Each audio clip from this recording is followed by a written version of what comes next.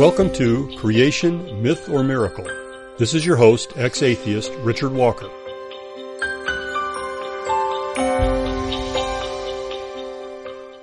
Greetings to intelligent people who like to think for themselves. I want to continue a discussion today that we began yesterday about the origin of life. I mean, after all, if we're going to discuss whether biblical creation is simply a mythical story that never happened, or is actually a history of a supernatural creation by an intelligent God, we need to take a look at the issue of the origin of living things, the origin of life from non-life.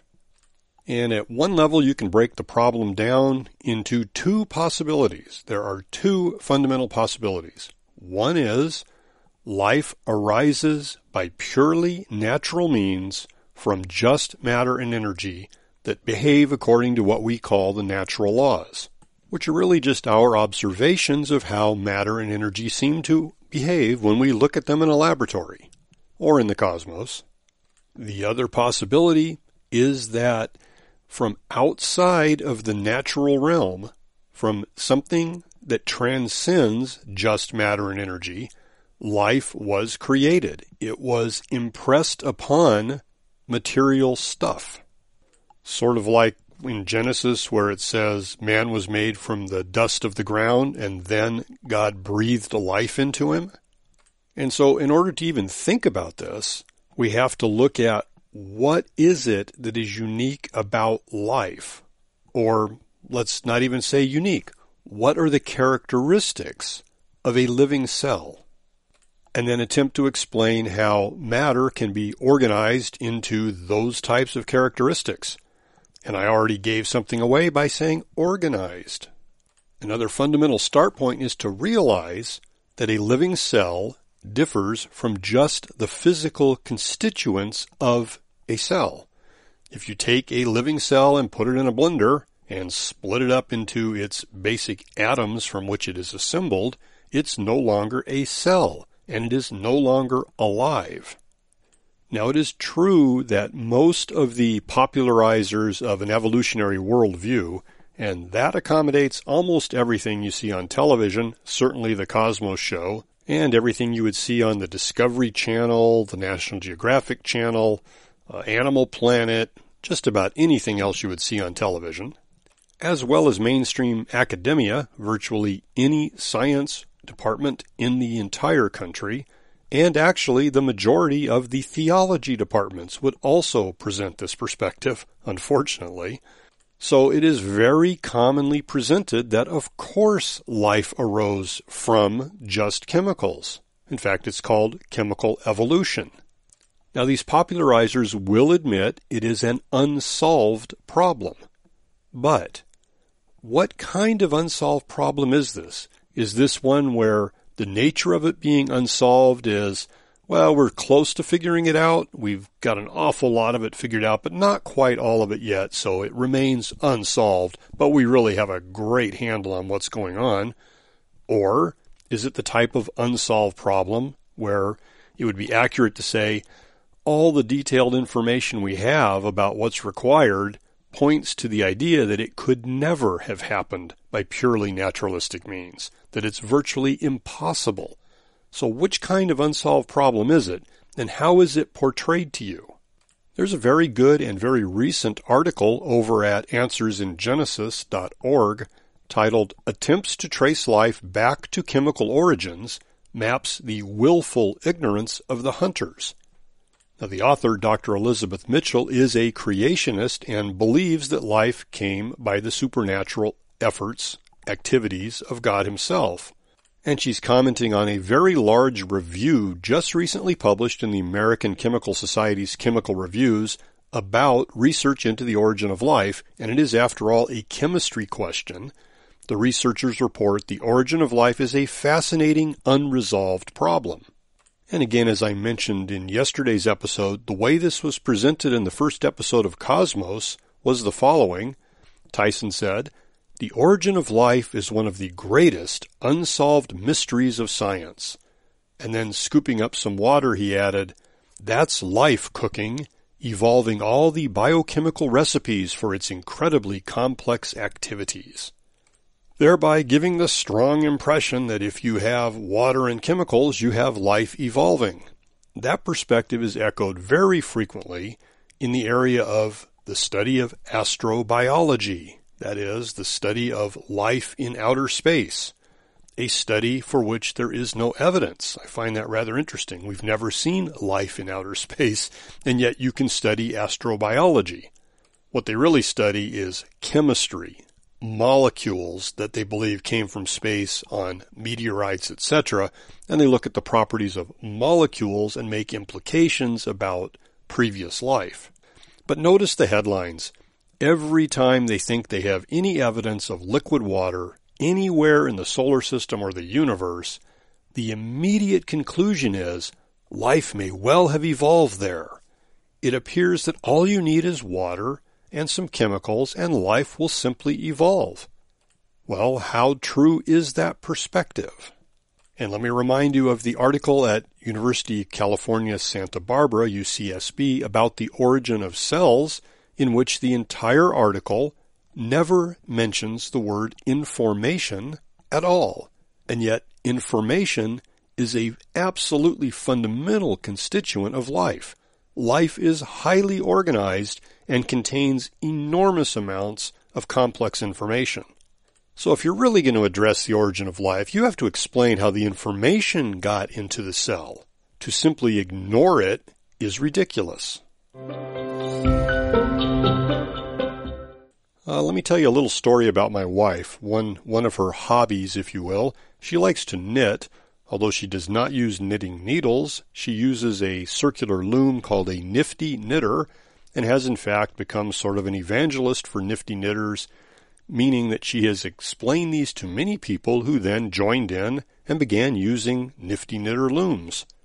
And she's made hundreds of little baby caps and other types of clothing for infants. And in fact, she and a group of ladies at church get together and knit and talk and produce baby clothes that are given to the hospital to go home to babies born to underprivileged families that might not have the resources to purchase a bunch of baby clothes. So I'm driving along thinking about the origin of life and some of the chemical complexities and issues involved there. My wife is sitting next to me with her nifty knitter loom, creating something with her hands, and I notice this hat consists of nothing but a single thread of yarn. And so I thought about that a bit, and I asked her a few questions about knitted items, and we looked up a little bit on the internet. Turns out if you have a knitted pullover sweater, a large size, depending upon the density of the knit, etc., it could well have over half a mile of yarn in it. Something like 900 yards of yarn in one pullover sweater. That's pretty interesting. So picture a half-mile long piece of yarn, which is then massaged with knitting needles using various stitches, multiple distinct types of knitting stitches to mess with this piece of yarn. And when you're all done, you've got a pullover sweater. Now keep in mind the sweater consists of nothing but yarn, the material constituents of the sweater. It's just yarn, right?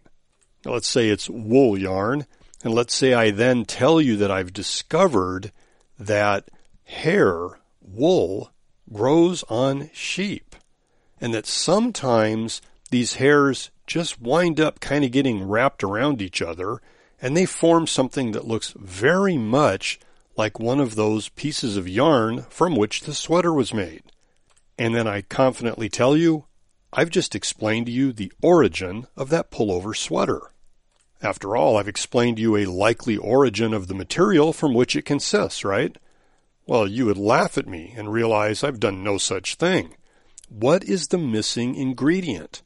Even if I explain the origin of 900 yards of yarn, have I explained where that sweater came from? What's missing?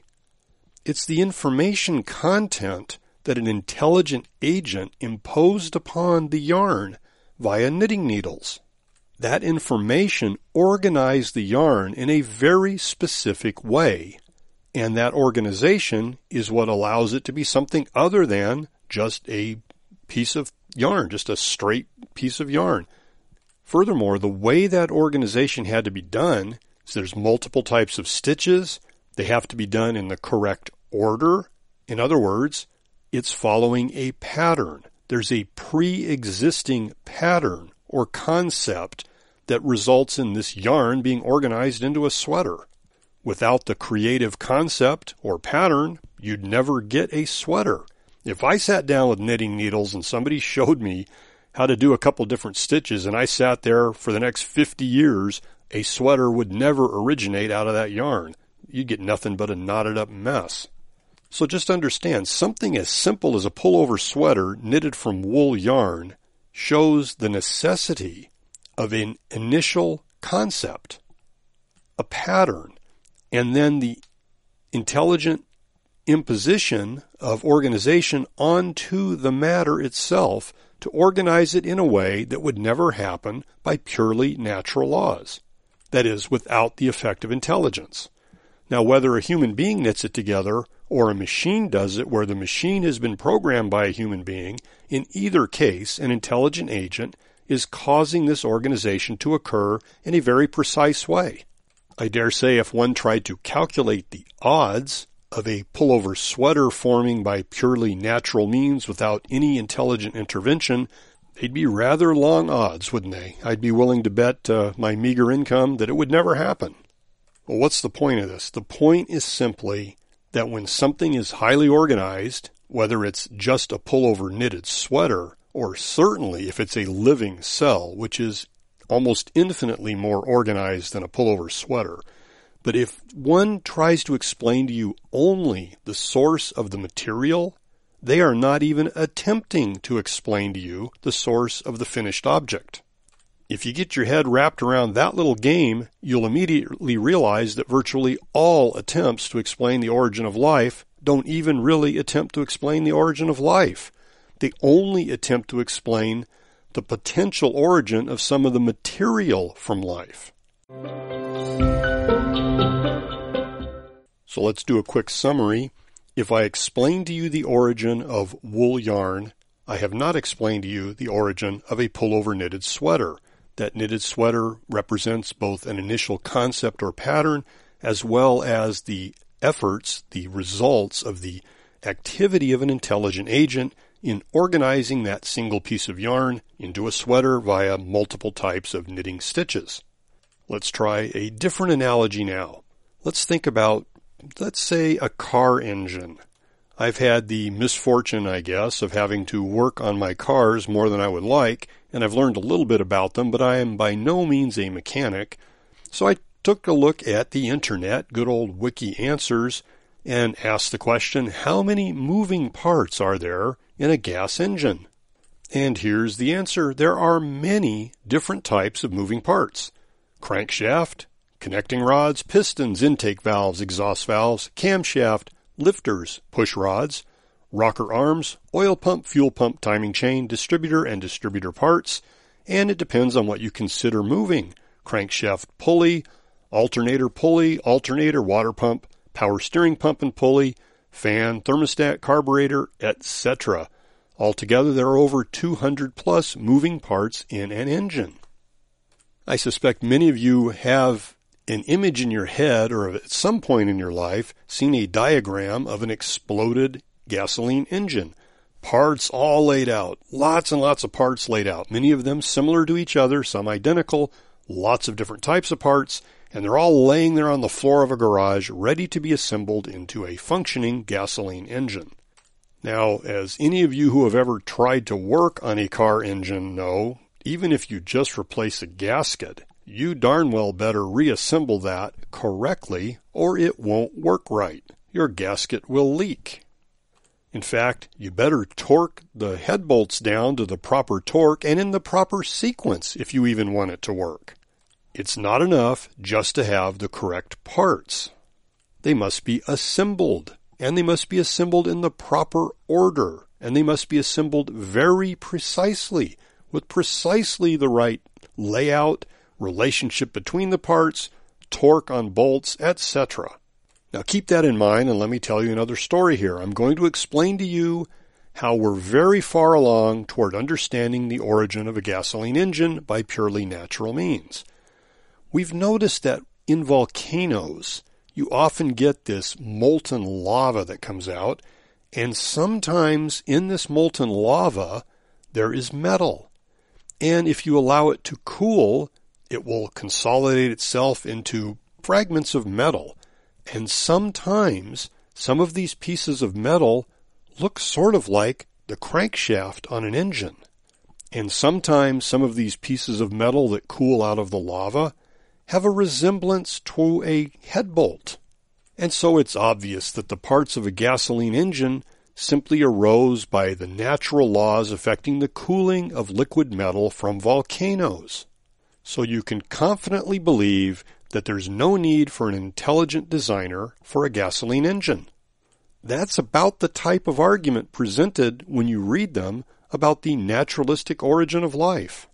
I dare say that not 1% of you could assemble a fully functioning V12 gasoline engine if I had all the parts drop-shipped to your garage and spread out on the floor for you. I know I couldn't.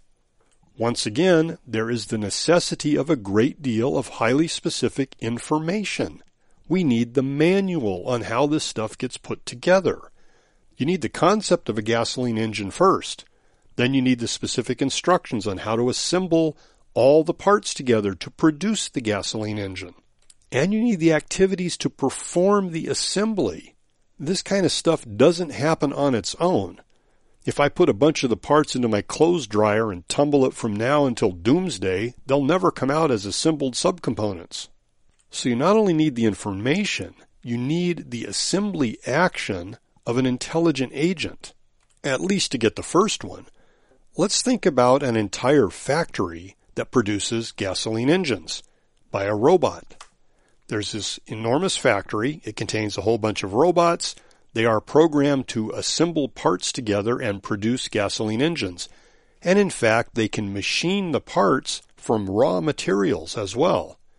And these robots are actually able to produce other robots just like themselves. They can reproduce by using the equipment within the factory. They have the necessary programming to produce themselves.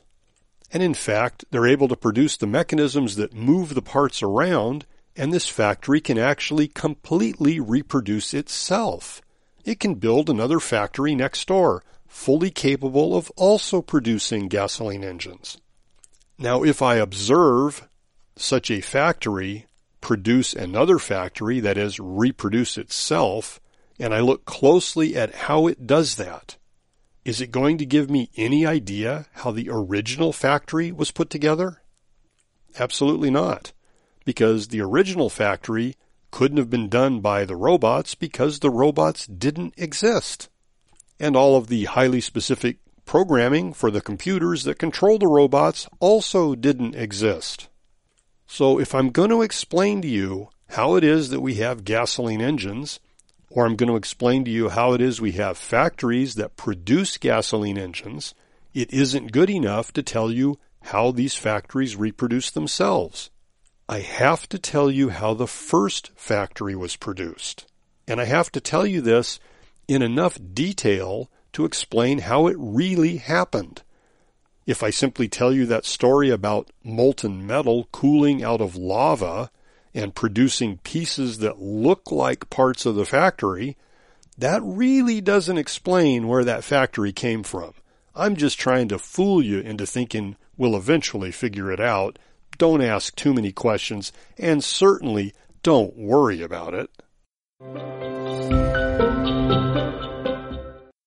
Now, suppose we had a book that claimed to be written by the designer and original builder of that factory that can build gasoline engines and can reproduce itself, that is, create new factories. And furthermore, within this book, it says that if you simply look at this factory, it's going to be obvious that it didn't make itself. The action of me, the designer, is going to be obvious if you simply examine it.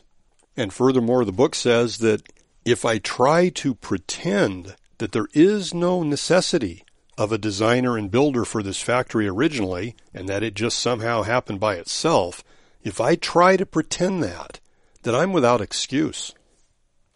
And that means there's sufficient information to realize fully that my conclusion cannot be true.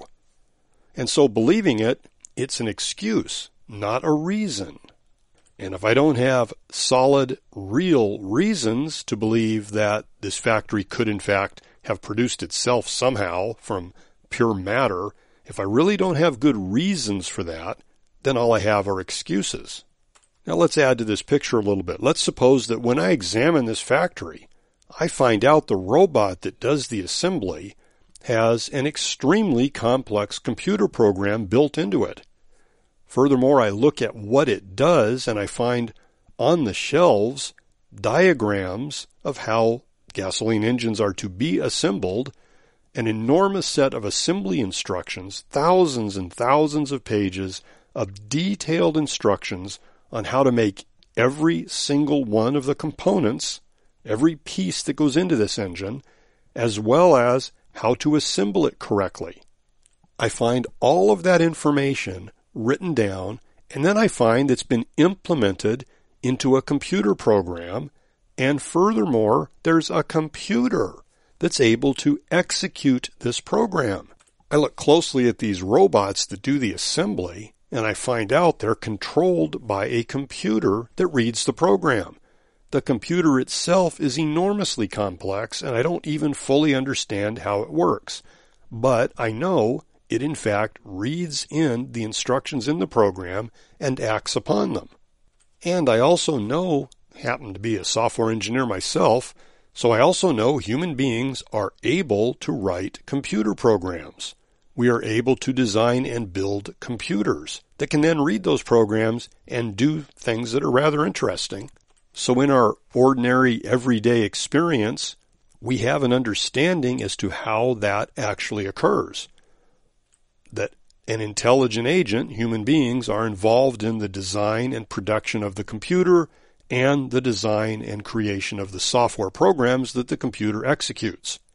Furthermore, we've studied mathematics and this thing called information science, and one of the conclusions from information science is that information always arises from other information. We realize there's no naturalistic means to get information where there is none to begin with. And I mean the type of information that specifies how something is to be done. So our experience and our understanding and our science explains all these things to us, and yet knowing this, I still insist nobody designed that engine factory. It happened by purely naturalistic means, just the laws of physics and chemistry. That's all it took. Oh, and we've got a lot of energy coming from the sun. That provides the energy to do all of that. That's all it took. There is no evidence whatsoever of a designer. And furthermore, I don't even want our public schools to ever discuss this issue. Those of you who think there is evidence of a designer for this factory are simply whack-job religious fanatics. You are not scientists, and thinking that way is not scientific whatsoever. After all, anything that reaches a conclusion that implies there might be something beyond the purely material is not scientific. Why not? Because I just defined the word that way. That's why not. Don't tell me that's not how Isaac Newton understood the word. Who cares? He was before Darwin. Remember, as our hero Lewontin said, we cannot allow a divine foot in the door. We can't even allow a discussion of the evidence for an intelligent designer. We need to attack those people who would dare do such a thing as the Luddites that they are. We need to remove their PhDs. If they don't have it yet, we need to make sure they don't get one. If they're the editor of a journal that dares to publish an article like this, they need to be removed from being the editor of that journal. Cancel their professorship. Stop their funding of their grants. Make sure these people are recognized for the morons that they are. Unfortunately, the logic I just gave an analogy to and the activities of suppression that I just alluded to are occurring all around us. Open your eyes and don't be fooled.